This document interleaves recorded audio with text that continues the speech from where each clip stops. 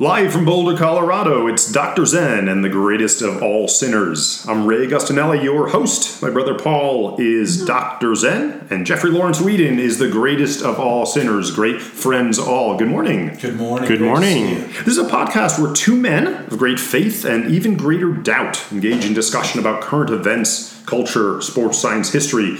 It's the events of the day as seen through the lens of eternity. It's the seven deadly sins meets the eightfold path. So we begin our podcast from our basement studio here and posing some questions to you guys and reflecting upon the weeks that we've had. Jeff, how's your week been? What are your thoughts? It's been more than a week, and I missed you guys. It has been. One thing I wanted to hit you with is that I went to the best concert I've ever been to. I just had a blast. So I went to the Eagles of Death Metal concert, one of the greatest shows I've ever seen.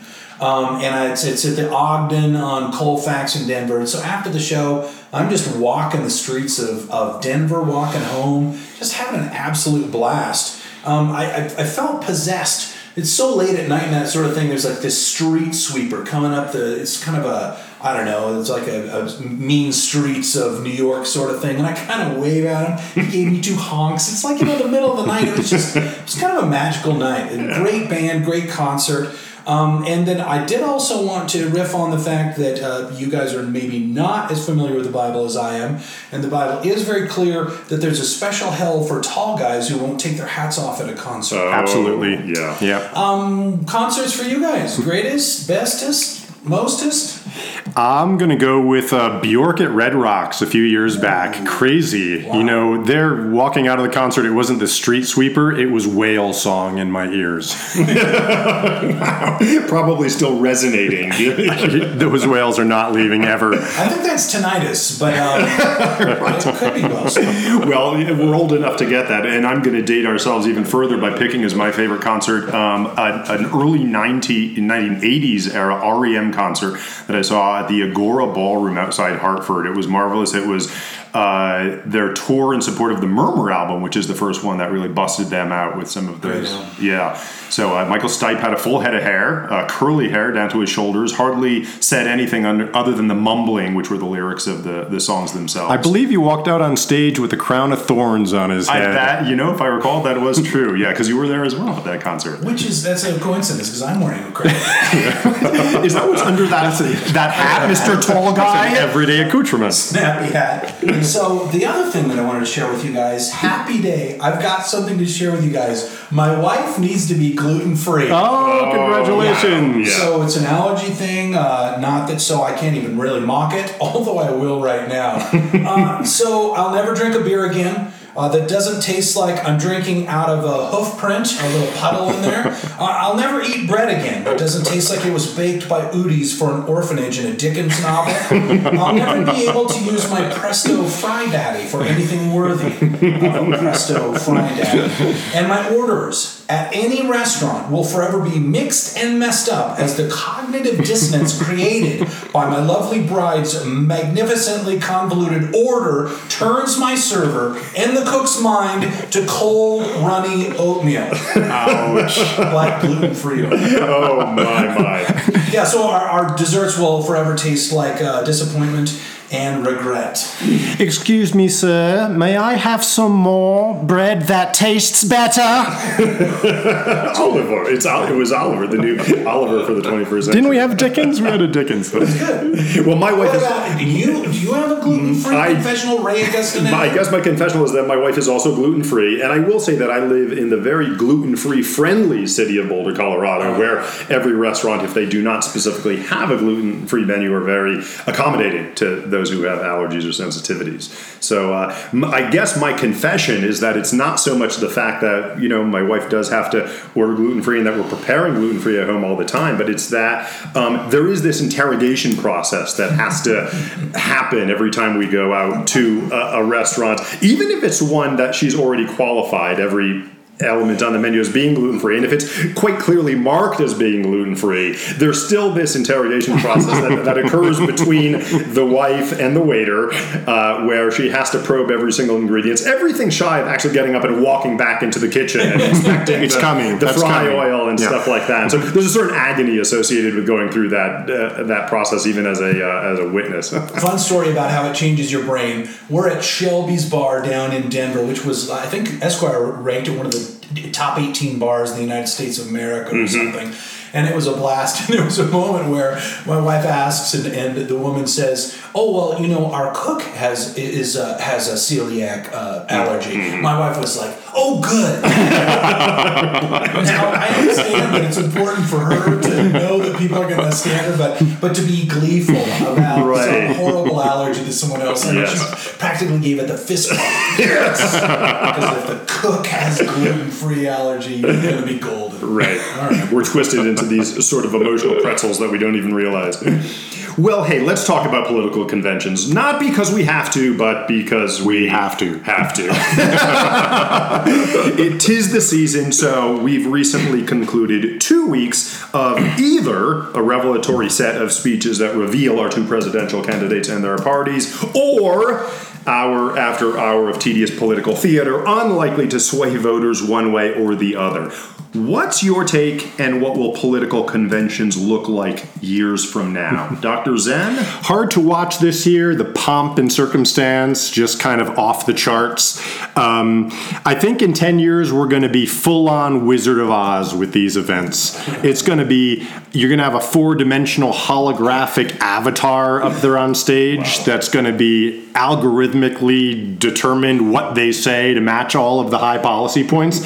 And everybody's going to know that the real man or woman behind the curtain is the one that ultimately is going to have the power, but we're just going to go and groove to the wizard hologram for the whole thing. Wow. That's I'm in a twisted way. I'm sort of looking forward to that. I think it might be quite entertaining in some ways to see these sort of like virtual holograms spouting like entertainingly scripted material. We may not have a choice. Yeah. It so often happens in our podcast. Dr. Zen, Paul Gosnelli, is just really wrong about it. And I'd like to share the true vision of what political conventions will look like in 10 years. We will all be shivering and huddling around our radios and campfires in the smoking crater that was the United States.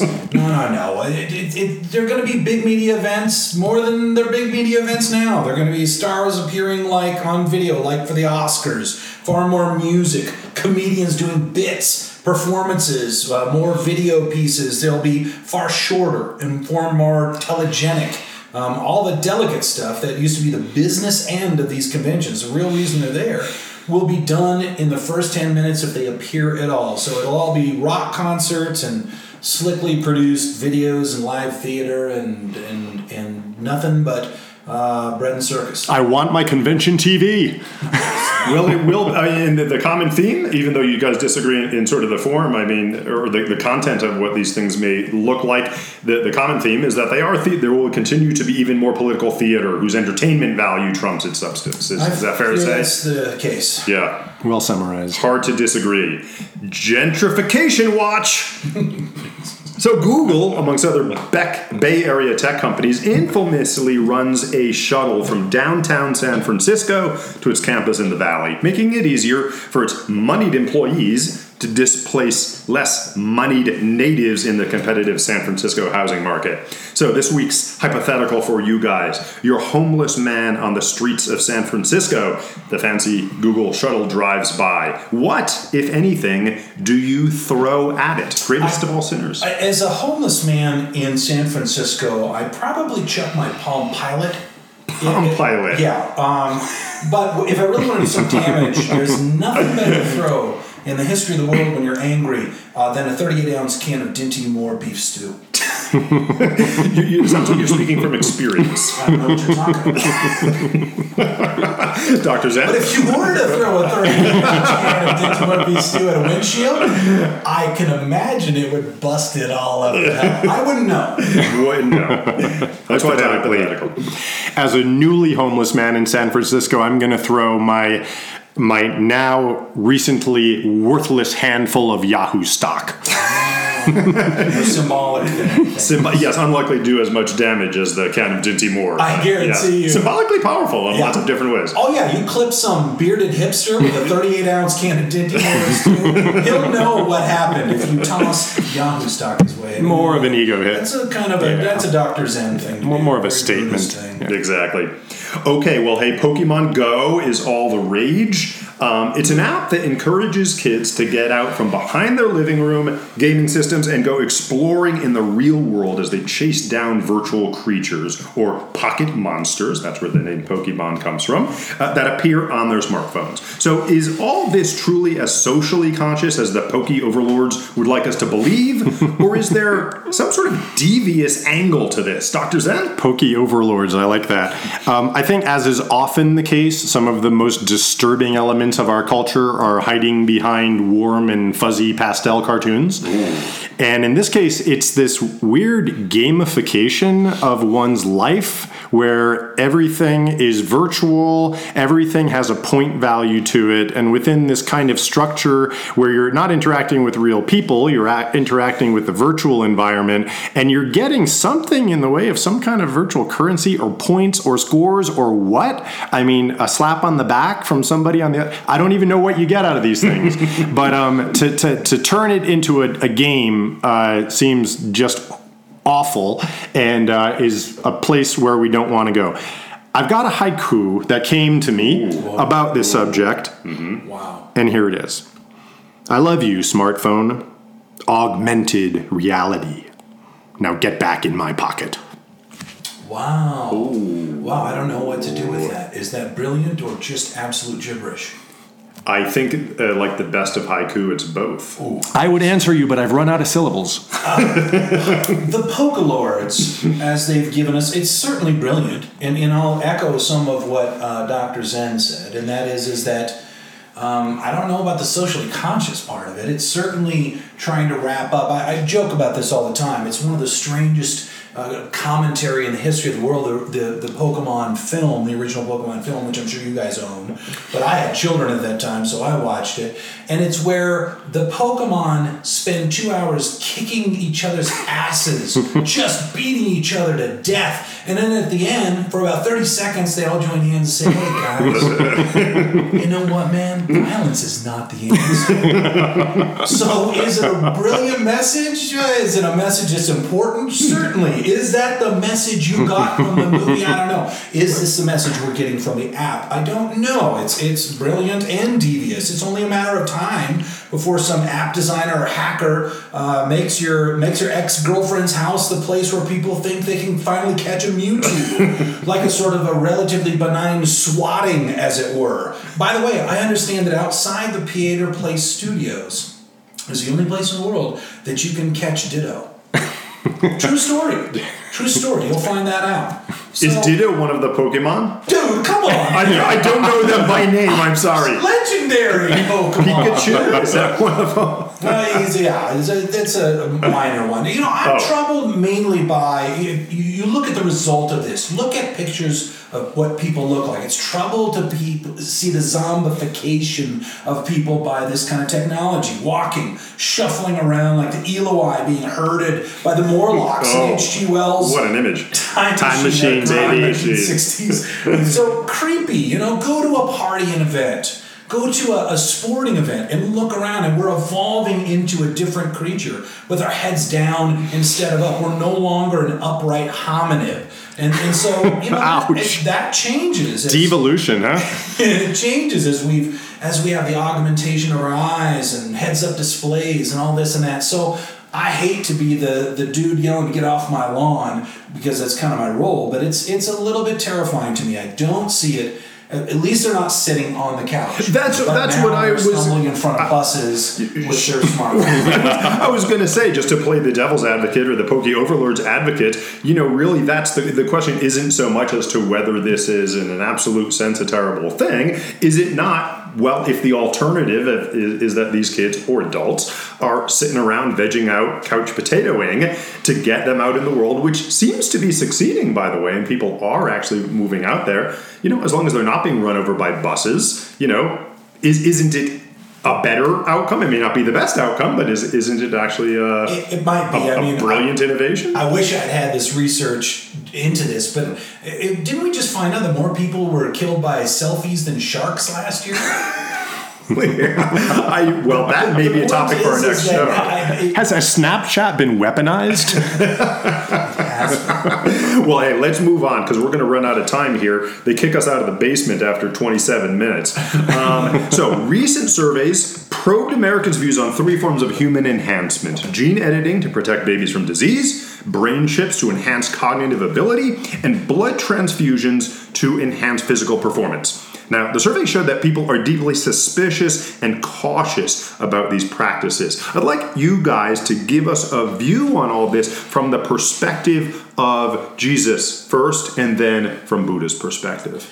You know, I think that one of the things that Christianity has always been cast in an anti-scientific light, and much of Christianity has been anti-scientific, and in some ways anti-progress. And yet, so many, it's like, Mendel gave us, Mendel started this thing, and he's a Christian monk, essentially, and I don't think that's oversimplification, but nevertheless, I think that anytime you pull someone who's hurt out of the gutter like a good Samaritan, you're potentially subverting God's will, but aren't you doing the right thing? Aren't you doing something kind and good? And the moment you start doing something that would be more intervention-related than just merely helping a brother or sister that's hurt, I think that you are playing God in some way, and I think that we're supposed to.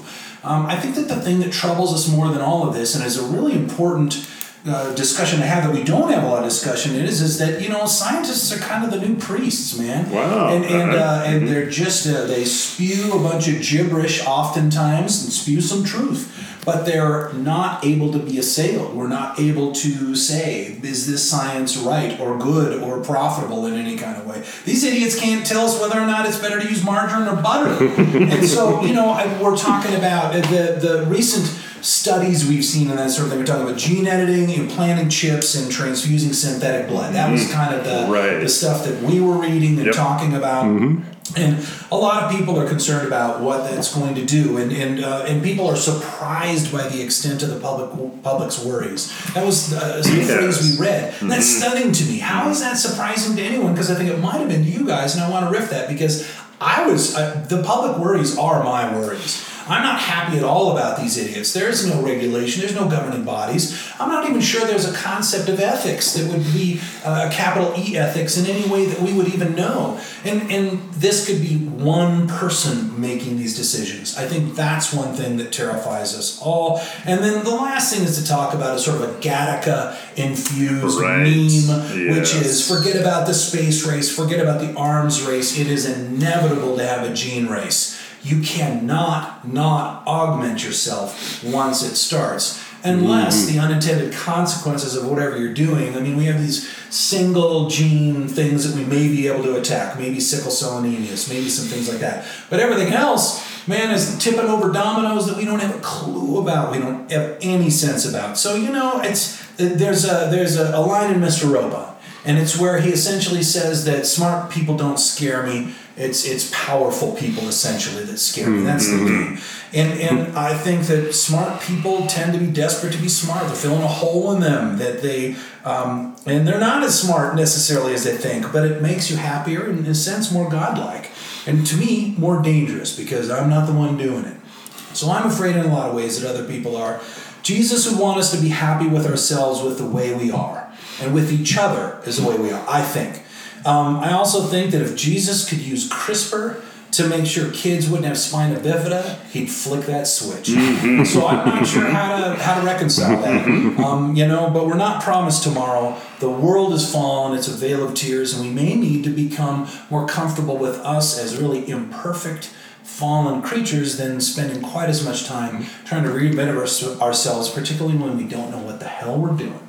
Well said. Well said. And take a deep breath. Dr. Zen. I will take the handoff from the greatest of all dystopian sinners over here. The eloquent explanation. Yeah, I agree that we're kind of like kids with machine guns in this situation. It's pretty hairy. It's pretty dicey. So great possibility, great potential, and great potential for harm too. Didn't Dolly just turn 30?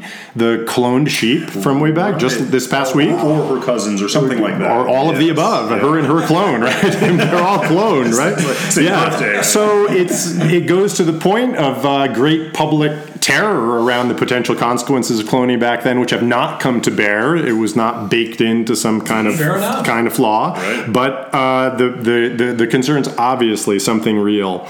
Buddhist tradition, the Zen tradition specifically, has a tradition of actually becoming intimate with our tools, our human-made tools, and using tool use as a way of becoming mindful of our human existence and using that as a way to wake up from our habitual habit patterns. Rakes, pots and pans in the kitchen. The Zen masters are very traditionally gardeners and cooks and ferrymen, just using the tools and the boats and the vehicles to operate society in a social way. So ideally, I think a Buddhist perspective would be to do the same thing with these technological tools that we're given. I think the problem is that they're so powerful in terms of intervening into our human intimacy, into our human connection, and usurping our human agency, that they run the risk of diminishing our humanity and not being opportunities for us to explore and expand our humanity and our heart. So I think that is the wager of this great venture we're making into technological supremacy and technological capability, is how to build these tools and expand them. And I agree with you, Jeff. It's going to happen. There's just going to be snowballing power because we're power-seeking creatures, and it's going to be more and more and more. And I would say instead of we certainly want to understand the consequences and the uses of all of this technology, but more important, we have to grow our human capacities and our human hearts. We have to become wiser people. We have to become more compassionate people. And that will naturally lead us to use these tools in a more compassionate way. But don't look to technology to make us better people. Look to our humanity to make us better people. And then maybe we will meet the power of the technology with our own humanity and hearts. Appreciate it. Well said as well. Wow. Great reflections on a very complex topic, guys. Thank you very much. In depth, and it's great to get the different lenses through which we see these very complex issues in modern society. Jeff, you mentioned Mr. Robot. That actually is our wrap-up issue for the episode today. We're gonna just want to ask you guys. The first season was brilliant. Can season 2 live up to the brilliance of the first season? I know we all enjoyed season 1, and season 2 is at the time of recording here, about halfway through or underway in the initial episodes. But give me your take on what we might be looking at. Dr. Zen? Yeah, I got turned on to first season of Mr. Robot by you. Loved it. Fiendishly entertaining. Fantastic. Looking forward to the second season. It's one of the many fascinating things about it for me is that the schizophrenia of the main character and how that perfectly maps to the schizophrenia that a lot of these that our society is basically experiencing right now. It's kind of a completely crazy culture with a lot of our best instincts kind of disowned or misunderstood, and it comes out. So it's fantastic. I'm looking forward to season 2. Well, and my answer, I think, to can it sustain the brilliance of the first season is, of course it can, because of what we've seen in television history. Mr. Robot, to me, is kind of like a fight club for code monkeys. Yeah. Mm-hmm. And a digital version of Fear of the Freemasons or the Illuminati or Bilderberg. And these television programs are so talent-centric, and we're in such a golden age right now, that can they defy a regression to the mean? And absolutely, we know that shows can have sustained brilliance for significant periods of time. And recent little examples, I think Breaking Bad was very well done for a long time, and Sopranos, and of course, you go back to like an All in the Family, or and of course the Bionic Woman. Those are all TV shows that were able to be brilliant for a long period of time. And I'm joking, although I did. I was trying to think how long Bionic Women ran. Maybe two at best. Maybe. Lindsay Wagner had a very special part in my heart as a young man, and so maybe I have shoehorned that in there. But I think longevity for television, and you look at the longest running shows and that sort of thing, are dominated for the most part by recent films like or television shows like South Park and Simpsons and those sorts of things, and then some classic westerns like Gunsmoke and Bonanza and that sort of thing. But the shows that seem to be able to have a lot of longevity in the past have a small universe, consistent and small universe, like a family or a room, from the Honeymooners to the front room of All in a Family, to be essentially constrained in a home or a bar, a Cheers or a Seinfeld, an apartment building, or MASH in an army tent, or Big Bang universe. There's this bigger universe, I think, makes it trickier for Mr. Robot. And Mr. Robot seems to me very compelling, maybe something closer to the script of like a Prison Break, where there are only so many prisons you can break out of and keep getting assigned to. How long can you do that? The tale is told. How long can you at do some that? point. And so, once you bring down or don't bring down or kind of bring down or whatever, where can you go from that? So the idiosyncratic narrative, who knows, maybe it'll go on forever. But I think that it makes it more of a punctuated sort of moment, like True Detective and some of these films that are almost designed to be only 1 or 2 seasons. And are we going to see more of Luther or Sherlock or some of these other, or Peaky Blinders? Those seem to be sustainable, and yet they're only 2 or 3 seasons. We don't know if we're ever going to see anything else. So television's changed, where you were trying so desperately to extend that narrative throughout history. So, I think that I'm bothered a little bit by Mr. Robot and some of those thoughts. I do think it's sometimes too easy to look funny and smart and clever when you're stunningly cynical and perhaps insane.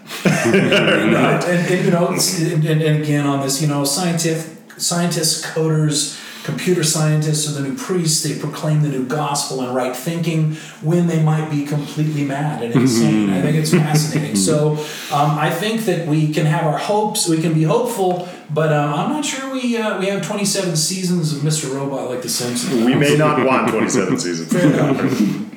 Well, that's going to wrap it up for this episode. Thank you guys very much. Great perspective. Give me, do you have any final thoughts on the week? Yeah, I had a question for you guys a little bit, because I had one of these moments that I have all the time that might be a bit of a human emotion.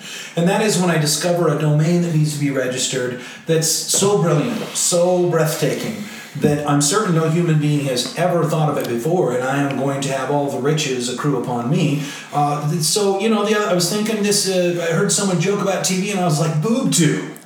I should register that. And you look at it, and someone like working an ARPA registered it 1 million years ago, because not only was it funny in the late 50s and 60s, but of course now it's super naughty and you can make a lot of money off it. And so it was a bad come down for me to realize that I was way late to that party. Oh, sorry to hear. I do own the very valuable property Scaretopia. Uh-huh. Yeah, it's true. What about you guys? You just got to write a series around that. Tried to register? No, I did register one, which I've held on to for 20 years. It's Bridgepole. And I thought it was a brilliant, see how good that is, how resonant that is, and nobody has done anything with it, including myself. But I had a disappointment was a year ago when I had this idea for a project to ask 100,000 people what they would tell themselves at half their current age, and I was going to compile it on a website and call the project If I Knew Then What I Know Now. So I thought, who has registered that domain? If I knew then what I know now, .net, .org, .com, all of them already taken. Yeah. Horrible. So actually, I did decide to turn it into an acronym, and I thought it would be, really roll off the tongue, easy, IIKTWIKN, Ichtwicken. Tripped right off the tongue. So I've got Ichtwicken.com. Oh, nice. Well, my domain reflection really actually overlaps with yours. This is unplanned, but your example there was If I Knew Then What I Know Now. And my reflection is just that I have a close friend who you guys know as well, who in an early company registered the domain name if.com, if.com. Wow. because of a company he had. Now, you guys may know that the 2-letter domain names were snapped up immediately. They were gobbled up. And so to have any 2-letter domain name was very powerful, very important, and probably at this stage very lucrative. Absolutely. Well, this was so early in the internet era that he let that domain name lapse before understanding its value, and it was If only he hadn't done that. If only he had not done that, it would be a great source of. Wait a minute. Ifonly.com is If only. Nobody's done that. Right. Well, if only. Indeed. Well, we have our regrets, but hopefully one of them is not that we spent the last 30 minutes talking into this microphone. We hope there's people out there that listen to it, enjoy it, and come back for the next installment. This will be a weekly podcast, and it'll cover topics very similar to what we've covered today. Technology, culture, little bit of politics, although it's not politics-centric, and reflections from different points of view. So mainly just males of our age, though. Pretty much, we know what our target audience is. We might have to switch that up a little bit. I like it. We'll see what happens. It's exploratory, and when you explore in the best of senses, you don't know exactly what you're going to find, right? Thank you guys very much for your time today, and we'll see you next week on Dr. Zen and the greatest of all sinners. Love you guys. Love you guys. Bye. Bye-bye.